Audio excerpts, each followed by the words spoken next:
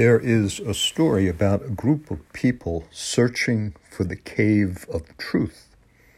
Now they went up mountains, over oceans, across deserts, till out in the middle of nowhere there was a small sign saying, "Cave of Truth, 500 feet, turn right."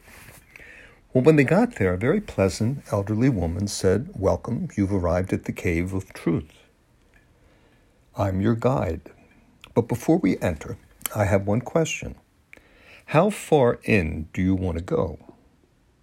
Well, the leader conferred with his group, and he came back and he said to her, "Just far enough to say we've been there."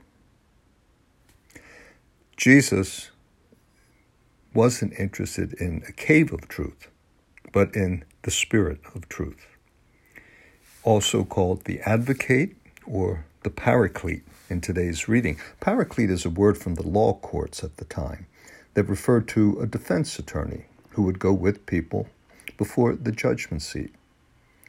But this Paraclete, the Paraclete Jesus promised to send, had other roles. The Paraclete came as teacher, as guide, as consoler. Most of all, the Paraclete was the gift of the Father and the Son. But let's keep the focus on the Spirit of truth. What truth? Well, the mystery of God. The Spirit is sent to teach, guide, accompany us into the mystery of God. Now, the Spirit had come upon Paul, claiming him for the work of spreading the gospel. And what we heard today was an event that took place on his second missionary journey. He has arrived at Athens, the home of one of the great cultures in the history of world civilization. Paul is taken by some of the philosophers of Athens up to the Areopagus, a hill which had a law court and many temples. And they ask Paul to speak about this new teaching he's promoting. Acts tells us that the Athenians used their time for nothing else but telling or hearing something new. Paul begins by pointing to an altar he saw when walking around, and it had an inscription to an unknown God. Paul picks up on that, saying he has come to make that God known to them.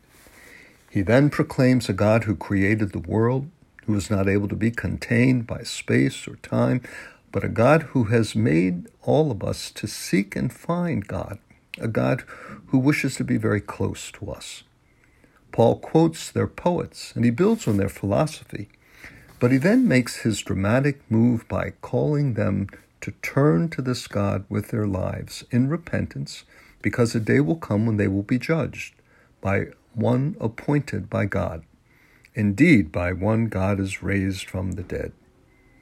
Now, this mention of the resurrection shut things down. The reaction to Paul was swift. It says some scoffed. Others, though, said they were interested, come back some other time. And a few believed. But through Paul's words, the Spirit of truth had invited them into the mystery of God, the God revealed in Jesus and through the Holy Spirit, now at work in us. Some say the speech was a failure, but Paul got the same varied reaction as did the apostles on Pentecost when they began to preach. Some people sneered, saying they'd got into the wine. Some were curious, what does this mean that they're saying?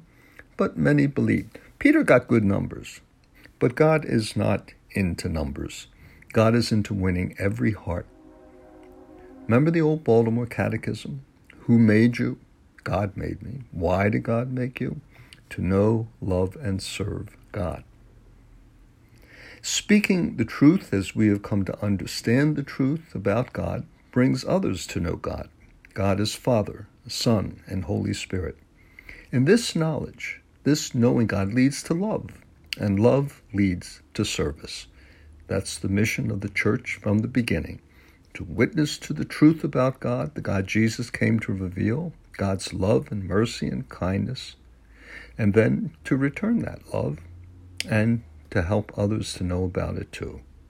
So we ask the Holy Spirit, the Spirit of truth, to help us know the truth about God, to know God with our heads and our hearts, realizing our limits, but also knowing God yearns to win us, to win our minds and bodies, our hearts and wills, so that we might know the joy that is the destiny planned for us from the beginning of creation. This is Father Jim Wallace from Holy Redeemer Provincial Residence in Washington, D.C. Thank you for listening.